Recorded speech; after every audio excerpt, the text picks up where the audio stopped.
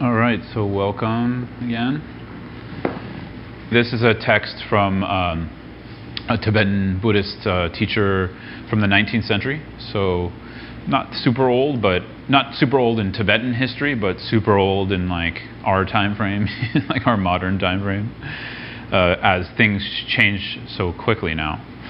His name was Dodrupchen Tempe Nima, and he was known as a Dzogchen master and a pretty profound realized meditator in East Tibet, I believe. And he wrote on a lot of subjects, but this particular text, why I chose it, is it's not super long. I think I'll be able to complete it in like 3 or 4 sessions.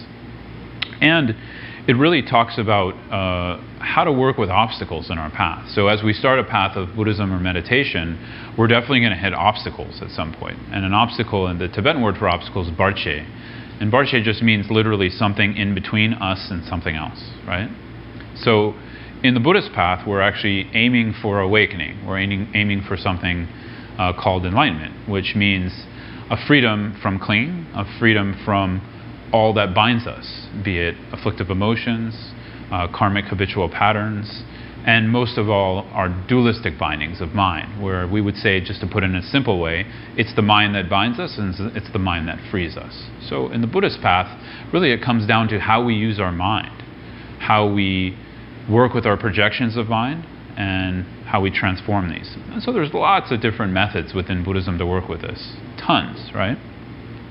But this particular writing, called Transforming Suffering and Happiness, is more in the category of Tibetan Buddhism we call Lojong. So Lojong translates to mind training. And in a sense, all meditation practice is a type of mind training, because we're training the mind in something beneficial or virtuous. But Lojong, or this category of teaching called mind training, really refers to direct, kind of very practical pith instructions for working when there's a barche, when there's an obstacle between ourselves and where we want to go.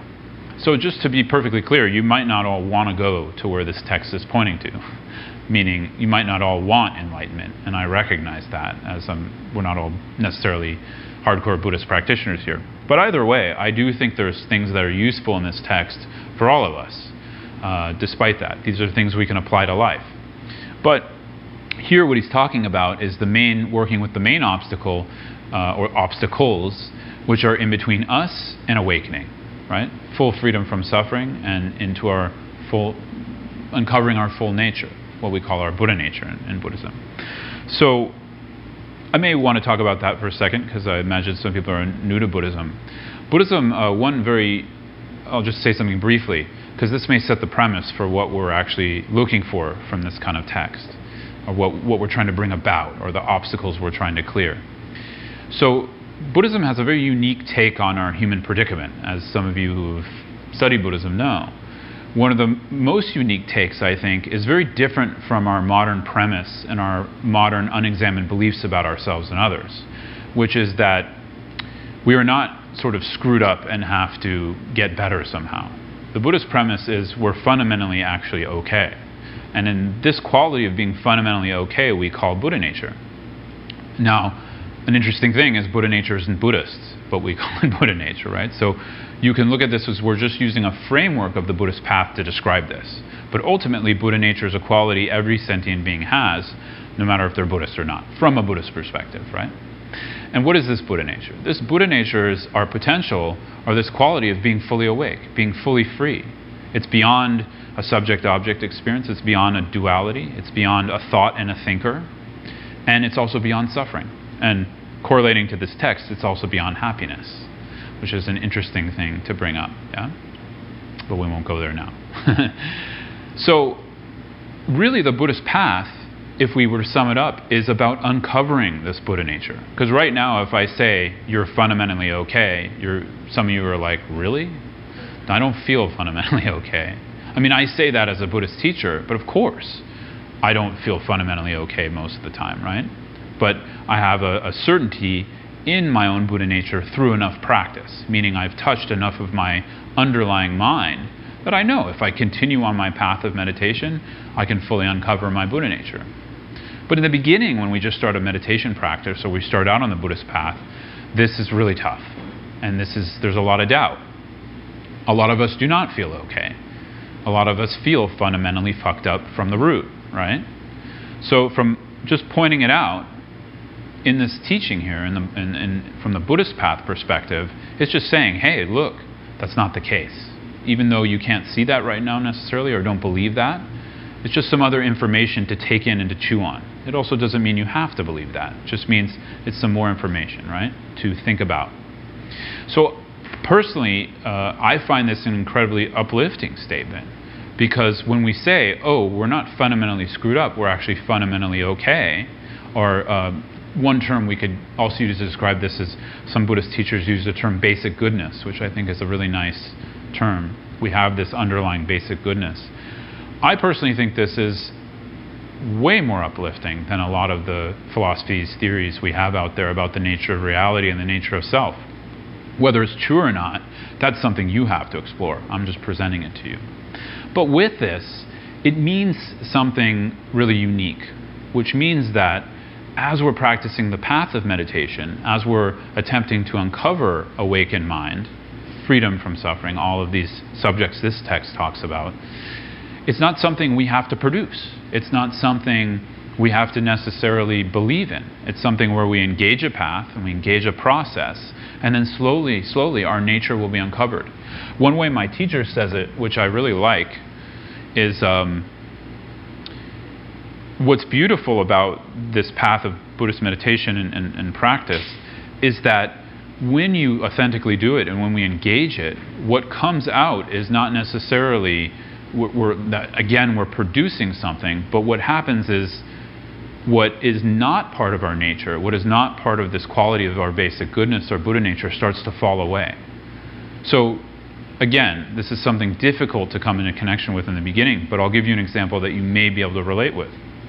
So we just sat for half an hour, and we just sat with the body, and we felt the experience of the body, and just remain with that. For some of you, that may have been really difficult. For some of you, you may have found some actual calm there, right? But either way, when we turn the awareness of mind onto itself, onto the breath, onto the body, onto our experience, and we simply watch and bear witness, what begins to happen is our nature starts to come out. So we start to see when it's very similar. If we take a glass full of muddy water and we just put that glass of muddy water down for a certain amount of time, the dirt and all of the mud in the water is going to begin to settle, right? So this shows that the dirt is not naturally part of the water. But for us right now, it doesn't feel that way. It feels like, okay, I'm all shaken up. Every thought I think, every anxiety I have is me, right? But as we put the glass down in meditation, right, using it as a metaphor, we begin to see, okay, not all my thoughts are me. Not all my emotions are me. They're happening to me, so we're not dissociating from them. But they're moving, they're impermanent, they're changing, they're not static, right? So right in that moment, it proves that actually we have Buddha nature, and that's all it's talking about. Because if we take that to its greatest extent, where we leave that glass alone for long enough, we'll achieve awakening, right? So this is the premise of what we're working from, and that's the reason I'm bringing it up, because we might all have different premises of what we're doing here. But this is the premise we're looking at from the perspective of this text. And that premise is now, what's in the way of uncovering that Buddha nature? Why are we not experiencing that right now? That's what this writing is talking about. Why do I feel I'm fundamentally screwed up rather than I'm fundamentally okay? And that's what this is focusing on, right? Is that clear? Yeah? So, to recap a little bit, there's really two parts to this text. The majority of it is on how to use suffering as the path, more or less, how to use suffering that arises in our life. And again, we can get into this conversation, but I think, do we all agree that there's suffering in life? Maybe we should start there, yeah? Okay, good. We agree on something. So, here it's how to use that suffering of life in our path of meditation, or more specifically in this text, in our Buddhist path. But if you're not Buddhist, it's okay. Like I said, you could use it in life and in your just spiritual path in general. So then there's how to use relative means, meaning using the conceptual mind. So here it's like mostly we're stuck with our conceptual mind all day long. We're stuck with our thoughts. And our thoughts are habitual and they're churning. And most of us don't have control over them. Right? They just sort of run and run and run. We create stories about every situation we're in. Some of that is pleasurable, some of that is unpleasurable. So here we're learning to change the tape of what's playing in our mind. We're learning to recognize, okay, I do have efficacy if with awareness, I turn towards my experience and I can change what that tape player is saying, meaning in an experience where I'm having difficulty, I'm experiencing a pain, dissatisfaction, or suffering, I can change my relationship to that. So he gives us different ways to do that. Of course, it's not exhaustive. He's just kind of making some suggestions. So he's saying here, just to sum up last session's talk, he's saying here, first off, if we make a habit out of perceiving only the suffering in a certain situation, right? Then when even the smallest problem comes up, it will cause enormous anguish in our mind. This is really the main instruction in this first part, which is when we dwell, it's pretty obvious, when we dwell on the negative, that's what we'll experience. So in a particular situation, when we only see a problem and we continually just let the mind run on its own about that problem and sort of dwell on that, that's what we're going to experience. So in one way, the mind is not that hard to figure out. It seems complex, but it's a creature of habit. Yeah? Our thoughts, our emotions, they're habitual. So when we transform the habit, we experience something else. The problem is some of these habits are very ingrained in us, right? They're very strong. So that's the first thing, just recognizing if we make a habit out of that, that's what's going to continue. So then he says the very first step here is we need to get rid of the attitude of being entirely unwilling to face our suffering. Again, this was my main point from last talk, which I think is a big one. It's just a human predicament in general, where from the poorest to the richest human being, nobody wants suffering. But we can have the extra layer, I call it, the extra layer of sort of modern society in the United States, especially here in New York, where we literally can go out and if we have enough money, get whatever we want, pretty much. So there's this extra layer of materialism that adds more difficulty in facing uncomfort. Because, as the body ages, there's more uncomfort. And we want more comfort to help alleviate that pain. And that in itself is not a bad thing. But the problem comes here, like he's saying, when we're stuck in this attitude of being unwilling to face what's happening. So we can look at it not just as physical pain, we could look at it as emotional pain, like we were in the practice, right? And building up a habit or a strong resistance where we don't want to face what's happening is ignoring reality. It's ignoring what is. And from the perspective, just in the basic teachings of the Buddha, pretty much that's where a lot of our suffering dwells. The suffering of body, aging, sickness, death, etc., we can't avoid. All of us have to experience that. But what we can avoid is how we use the mind and how we put that second arrow, right? So there's this sutra that talks about the double arrow, where one arrow is just the suffering itself, not getting what we want, getting sick, somebody dumping us, whatever it is, right? That first suffering. But then we have control over the second suffering, which is the second arrow, where we're fearing that, we're gaining anxiety over that, we're just stuck in the habit of dwelling on the problem itself. So in one way, this text really helps to work with that second arrow. Not that we're going to be able to completely get rid of it, but that we can start to transform our mind and realize we have much more efficacy when we start to use the meditation to turn towards the mind and understand our thoughts and emotions, right? Here's where we can really see a difference between secular meditation and Buddhist meditation. And I'm not saying secular meditation is bad. It may be really useful to some of us. But Buddhist meditation is not interested in calm and pleasure. It's interested in knowing the nature of how something is. It's interested in using meditation to open up a process of being able to turn towards our experience so we can find true resilience in that. Calm, pleasure, checking out, relaxation, those are all like taking a pill. That's all they'll do. The pill wears out. Now, I'm not saying that's not useful. For a lot of us, that's like a stepping stone, right? When I first come to the cushion to practice, I just relax. That's the first step. I just come into the body and relax. But I don't leave it there. Because I want to know my nature. I want to know my mind. I want to know what's fundamentally binding me, right? So, based off that premise, the meditation is not the end goal. The meditation is the method or the means to understand mind. It's the means to look at the mind and seeing, where am I avoiding my experience? Where am I unwilling to face and be with and try to transform how I'm relating to suffering? So that's his first point. And then really this next section, which I'm not going to go over the whole thing, he really talks about how to drop the attitude of being entirely unwilling to suffer. So he's actually using reflection itself as a tool to drop that attitude. I personally think for us we need a combination of the practice we first did tonight, which is not a reflection necessarily. It's just coming right into the experience itself. So when you're experiencing a painful emotion, a painful feeling, sensation in the body, instead of ruminating on it, drop into the body and feel it and just offer space for that. That's one method, right? Another method is, let's say we're not able to do that, or we're on the subway and we don't feel comfortable doing that. He says you can use a gentle reflection also. And he's offering two things here. First, thinking how useless it is. How useless it is to dwell on a problem, right? So Shantideva, in his famous text, The Way of the Bodhisattva, he says, if you can do something about a problem, go do it. What's the use of worrying about it? Go fix it. If you can't do anything about the problem, what's the use of worrying about it? So in both cases, there's no point in worrying. But I don't know if you're like me, I tend to just dwell in that worrying again and again. So I have to tell myself, I have to ask the question, is this really useful? Is it useful for me to dwell in this worrying about this situation again and again?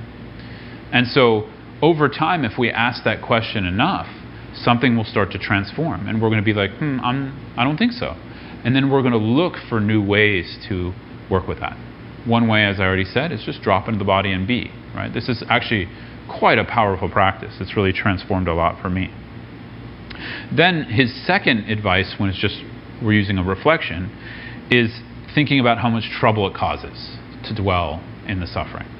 So and I'll give an example. So there could be a very small problem. Like for instance, I'm an organized sort of anal retentive Virgo. And so when my partner, leaves a bunch of stuff around, I start, moving stuff around and organizing it, which she is super elated about. But I start moving it around. And really, it's not a big issue. It's really not a problem in the greater scheme of something. But in my mind, first I start by, I'm at the table kind of writing or typing, and I start by looking at it. And I'm like, no big deal. Then I go back to the computer. Then I go, I think I need to move that. And I go back to the computer.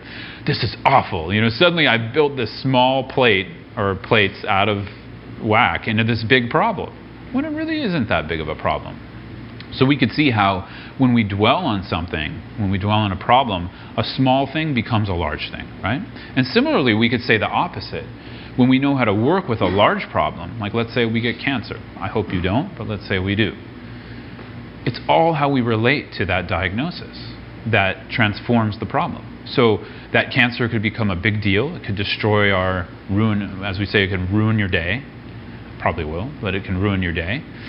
Or if we know how to approach it with a more open mind, a more proactive mind, it could also become a point of inspiration. Actually, sickness is often a place that connects us into others more, because when we start to open up our relationship to that, we start to see all others experience sickness. Many people have to experience cancer, right? So anyways, just some ideas of how to work with it. So that was mostly what we talked about last time. So this time, let me just check the time. It won't tell me. Can you grab me that clock there? Just because this phone won't tell me. Thanks. Oh wow. So here in the text, which I'll go over just briefly because I want to leave some time for Q&A. What he's talking about now is the main theme is cultivating the attitude of being joyful when suffering arises. So this, I don't think is a real popular one. I don't think I'm going to be able to sell a lot of books on this one if I write a self-help book about it. But nonetheless, it's a traditional Buddhist teaching. So first we have the category how to being willing to face what's happening, right? Be it a small problem or a big problem. Now we have actually cultivating joy when that problem happens. And so he gives a bunch of methods for doing that. So he says, seeing suffering as an ally to help us on the path, we must learn to develop a sense of joy when it arises. Yet whenever suffering strikes, unless we have some kind of spiritual practice to bring to it, one which matches the capacity of our mind, no matter how many times we might say to ourselves, well, as long as I've got roughly the right method, I'll be able to use the suffering and obtain such and such benefit. He's saying it's unlikely that's going to succeed. Therefore, use suffering as the basis for following, and then he's saying, and use the following practices. So the first one is using suffering to train in renunciation mind. So renunciation mind might be a new word to all of you, and I'll explain it. But basically, it's the first development along the Buddhist path. And we could say it's within the First Noble Truth, when the Buddha said, no dukkha. And dukkha being here, not just grosser types of suffering, but all the subtler types of dissatisfaction and permanence we experience in our life. And usually we put these into the three categories of suffering of change, and pervasive suffering. And I'm not going to go into detail here just because of time. But essentially, renunciation mind is fully doing our investigation in what is binding us. What is really the problem maker in our life? What is causing the fundamental issue or dissatisfaction? I usually say, what are we putting our reliance in that is not reliable? And from a Buddhist perspective, it's quite vast, so I'm not going to be able to go into it in detail tonight. But really we could say when we put our hope in something that's changing, in something that's impermanent and is going to change or move or transform into something that's painful, we're going to suffer, right? And part of our predicament, part of our habit, unfortunately, is to endlessly put our hope into these kinds of objects, right? So again, I'm not talking about something that's going to really go wrong. It could be something as simple as putting our hope into a pleasurable experience on a Sunday afternoon, like in the park or whatever, right? And then how long can we actually enjoy that experience? Maybe for some of you can enjoy it really long. For me, I'm kind of a really nervous Jewy type person, so it's not very long that I can hang out there, maybe 2 hours, and then I need to leave. But either way, at some point we hit our threshold, and at that point is when that specific situation became unreliable. Now, from a Buddhist perspective, it was unreliable for happiness from the moment we started it, and that's a little more difficult to understand, but that's what the Buddha taught. And so in this we call it the suffering of change. For instance, that a pleasurable experience, like a sunny day in the park, eventually we have too much sun and we have to move, right? So for some people they would say, well, what's the problem? That's just how life is. Yeah, it is. And the Buddha said life is suffering. So, and why? Because of basically we're moving from moment to moment of pleasure, aversion, and back and forth all the time. And also back and forth between hope and fear. And so renunciation mind is developing the attitude, after enough reflection and study and teaching on it, that this is unsatisfactory. Like, I don't think this is the purpose of life. I don't think the purpose of my life is just to earn money and die.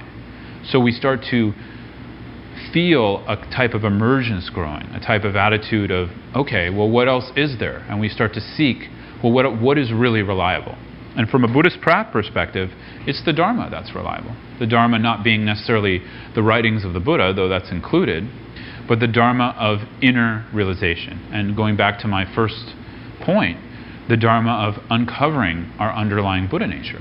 And so this comes about through obviously more study and understanding of the Buddhist path, but slowly a practitioner will gain that confidence. Hey, I think there is something called awakening. I think if I do meditate enough, and with the right motivations and with the right methods, I can uncover this Buddha nature. And so we start to put our hope, our reliability in something that will actually produce benefit for us, rather than just moving from experience to experience. Now, this is a bit sad to say, and I don't know if it's sad for you to hear. For me, I don't want to say it. But let's be honest. That's what mostly our lives are. They're just moving from one pleasurable experience to another and trying to avoid one unpleasurable experience after another. And so we have to ask ourselves the question, is this how we want to use our human life? And from a Buddhist perspective, it's not satisfactory. That would be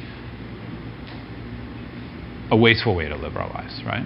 But again, we have a strong culture of this, of materialism, and a promise of happiness through that. I'm sure most of you know that's not really true intellectually, but how do we interact with that on a very practical level? Do we believe that? I mean, I know for me, every time I eat ice cream, I think I'm going to get a different result. But I get the same result, which is, why the fuck did I eat that ice cream? You know, I feel like shit and I just got fatter for it, you know? So I'm not saying I can't enjoy it in the moment, right? And with all of this, I'm not saying we can't enjoy life. We can. But we can enjoy life even more if we know where true reliability lies, right?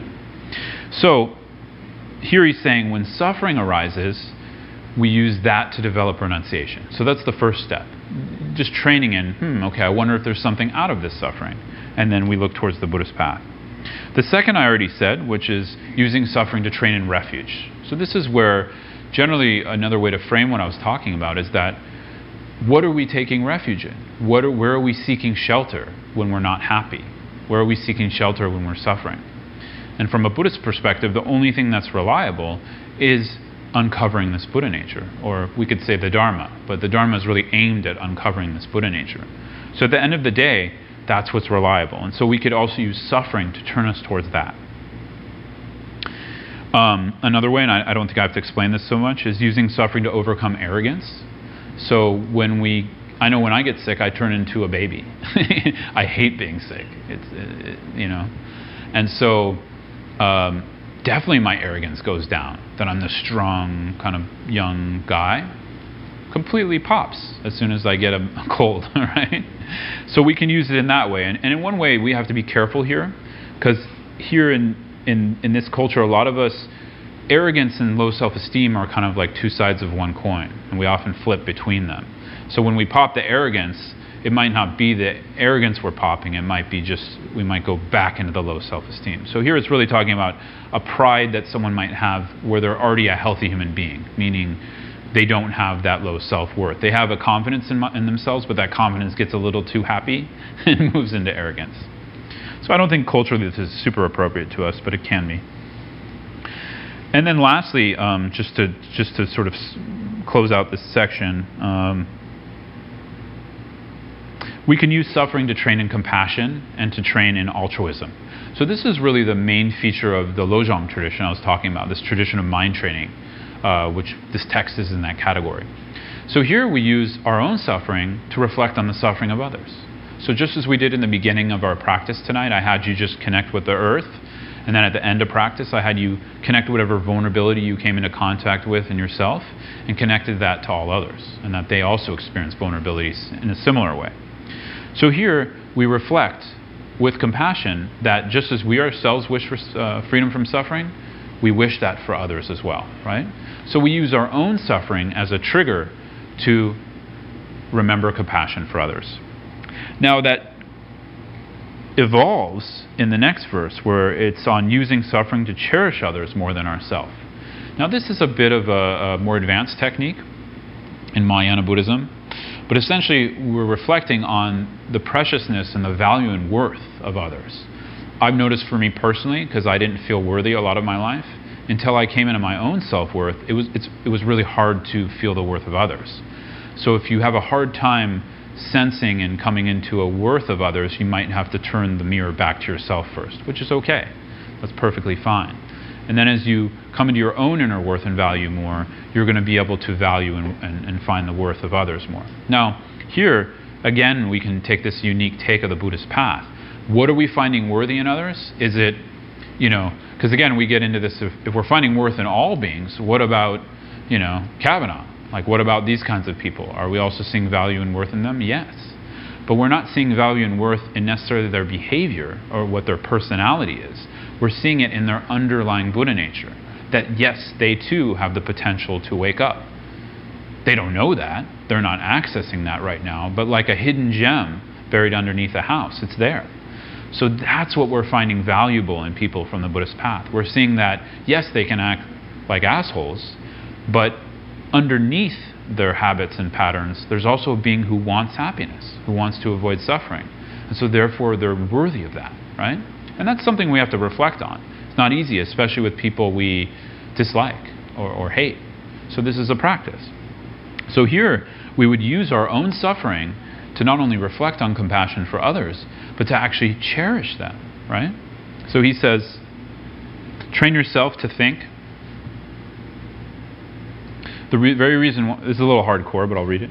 The very reason why I'm not free from suffering, such as this, is that from time immemorial I have cared only about myself. Now it's getting to the root of why we suffer, actually. Now from this moment onwards I will only cherish others, as this is the source of all happiness and good. So that's all I wanted to talk about tonight, but essentially here we're just using different conceptual means. I think the compassion one is a really accessible one. I think it's a really good one here in New York City, because we're constantly coming into the space of others and they're coming into our space, whether we like it or not. And if we put ourselves in their shoes, we can develop compassion. And then while I'm sitting there sweating my ass off, suffering on the subway, I know somebody next to me is also suffering, sweating their ass off on the subway. And I can have compassion for them. And what happens in that moment? My suffering lessens.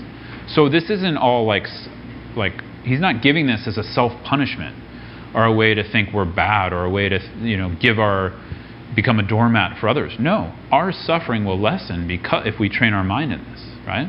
So one example is the Dalai Lama, who's kind of a lofty example, but I like his story. He had a surgery, like he had to have a gallbladder removed, or no, he had kidney stones or something, really painful. And he was really in pain and going through a car in a very poor part of India. And the car stopped at a light and he looked out, and has anybody been to India before? The beggars you see in India are like there's no comparison here in the United States.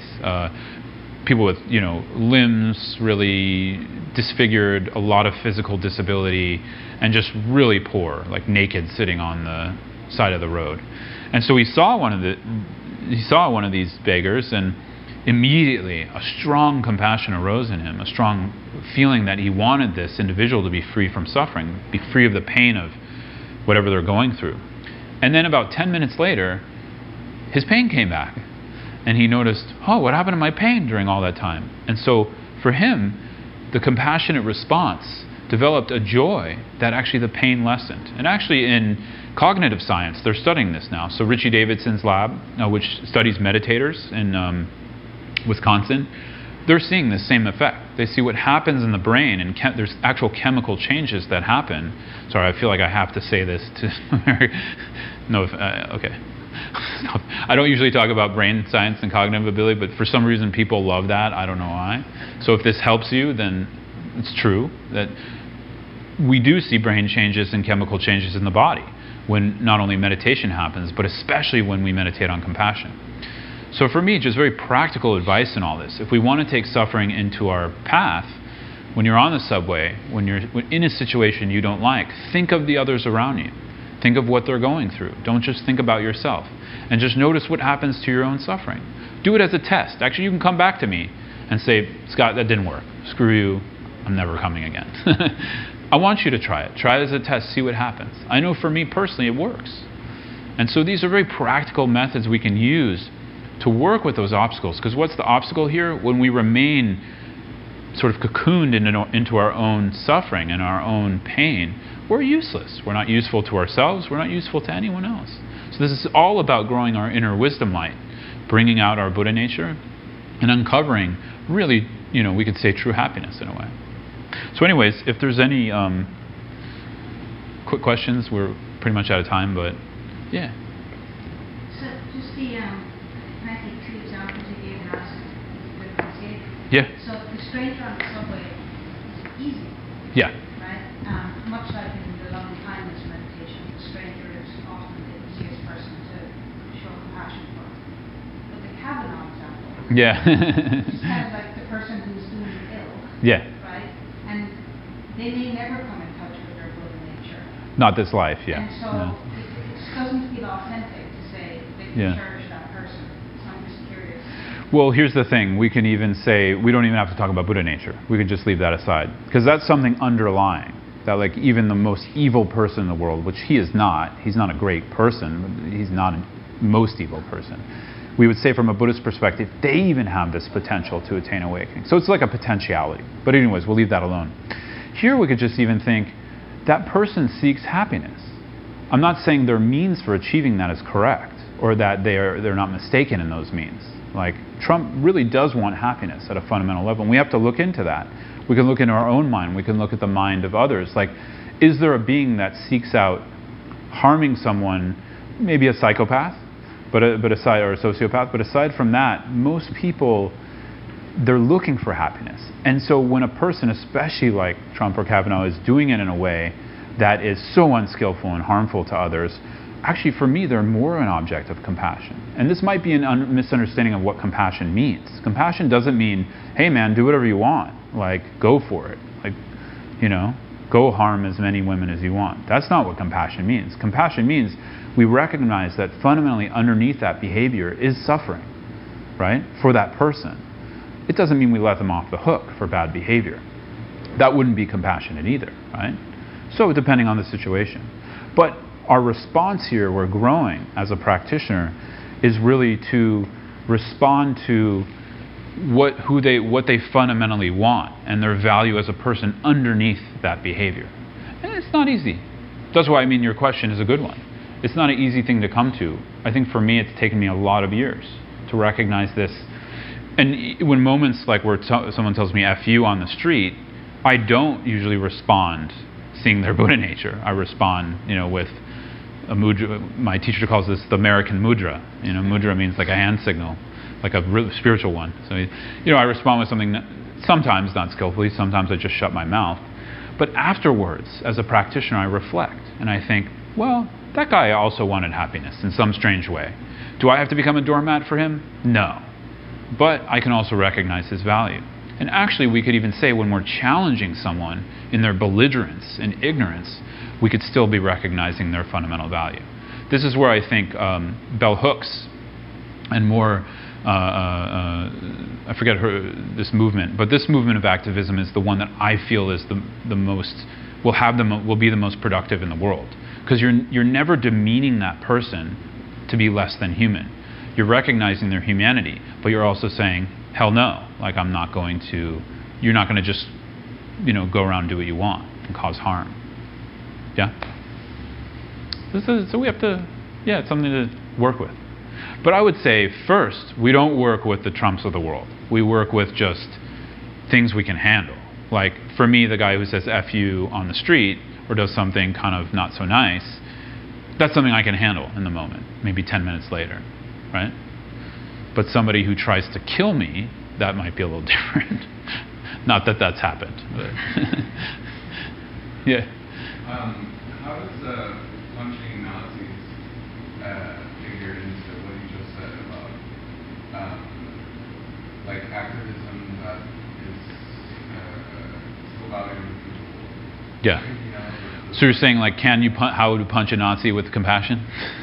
Yeah, I mean, like I've had an argument with people, and at first I was like, no, violence it's just gonna make them more resolved in their own Naziness. And people are like, no, these people, they actually, they think other people, they're not they just deserve to be punched. Yeah, and I disagree with that too. I mean, I don't feel they deserve to be punched unless that punch is going to prevent further harm to them or someone else. And that's where compassion in the Buddhist path is always friends with wisdom. And so otherwise we end up in idiot compassion, where we punch someone and we created, a riot when that didn't need to happen and other people got hurt and died for no reason.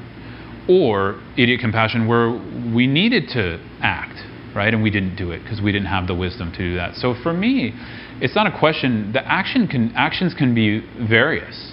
Often we get really stuck in the action, when actually it's the intention behind it and the wisdom to know, is that going to really have efficacy in bringing about less suffering for others?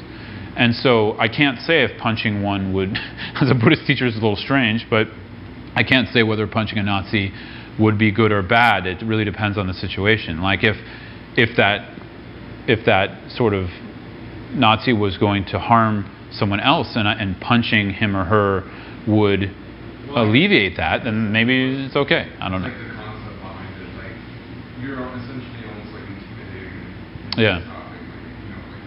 Oh, I see what you're saying. Yeah.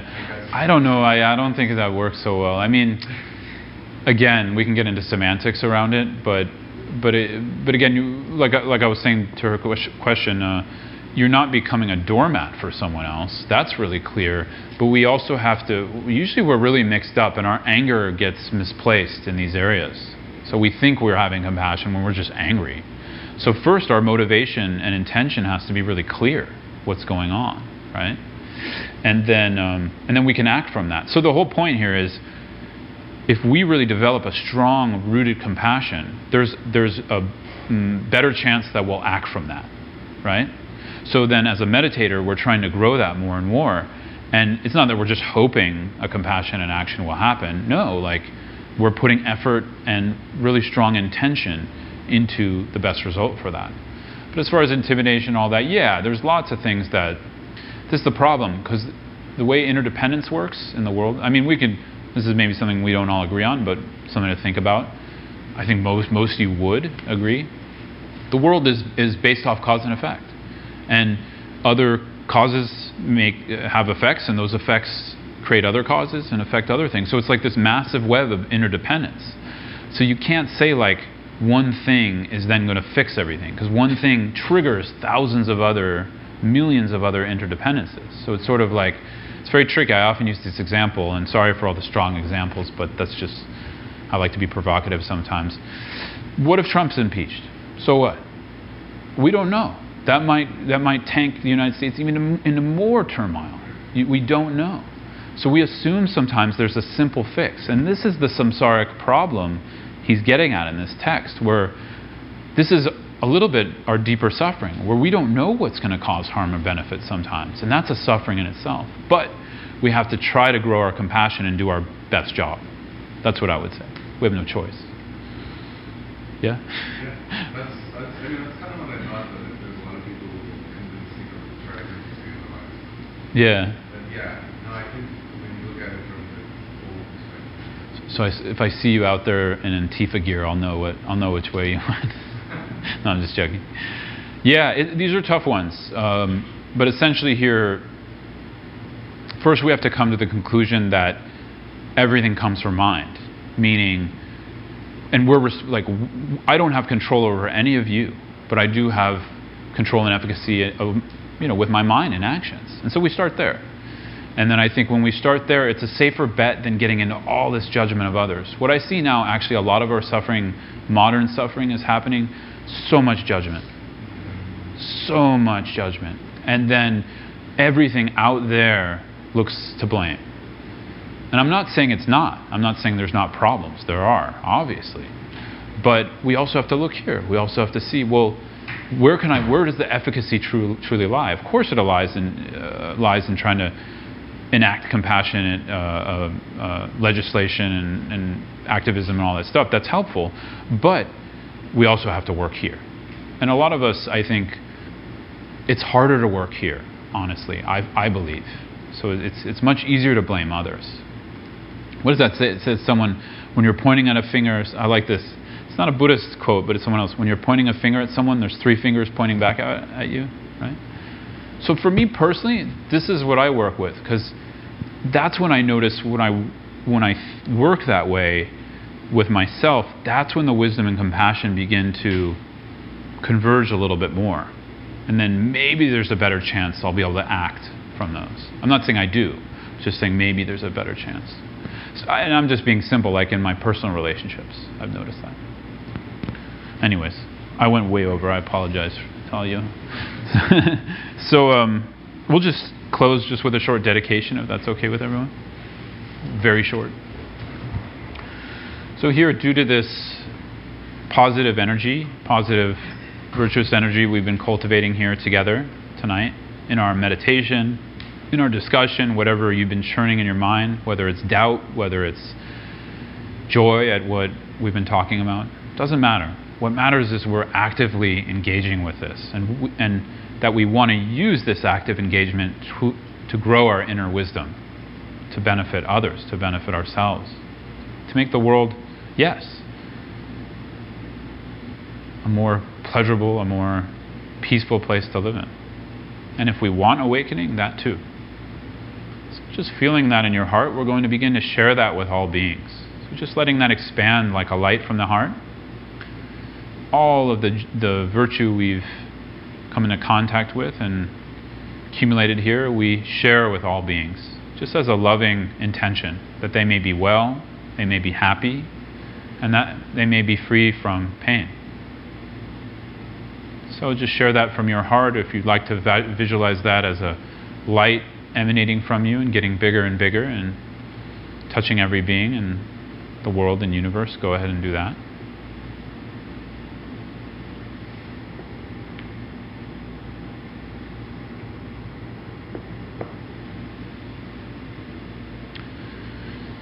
Okay, so thank you all so much for joining me tonight.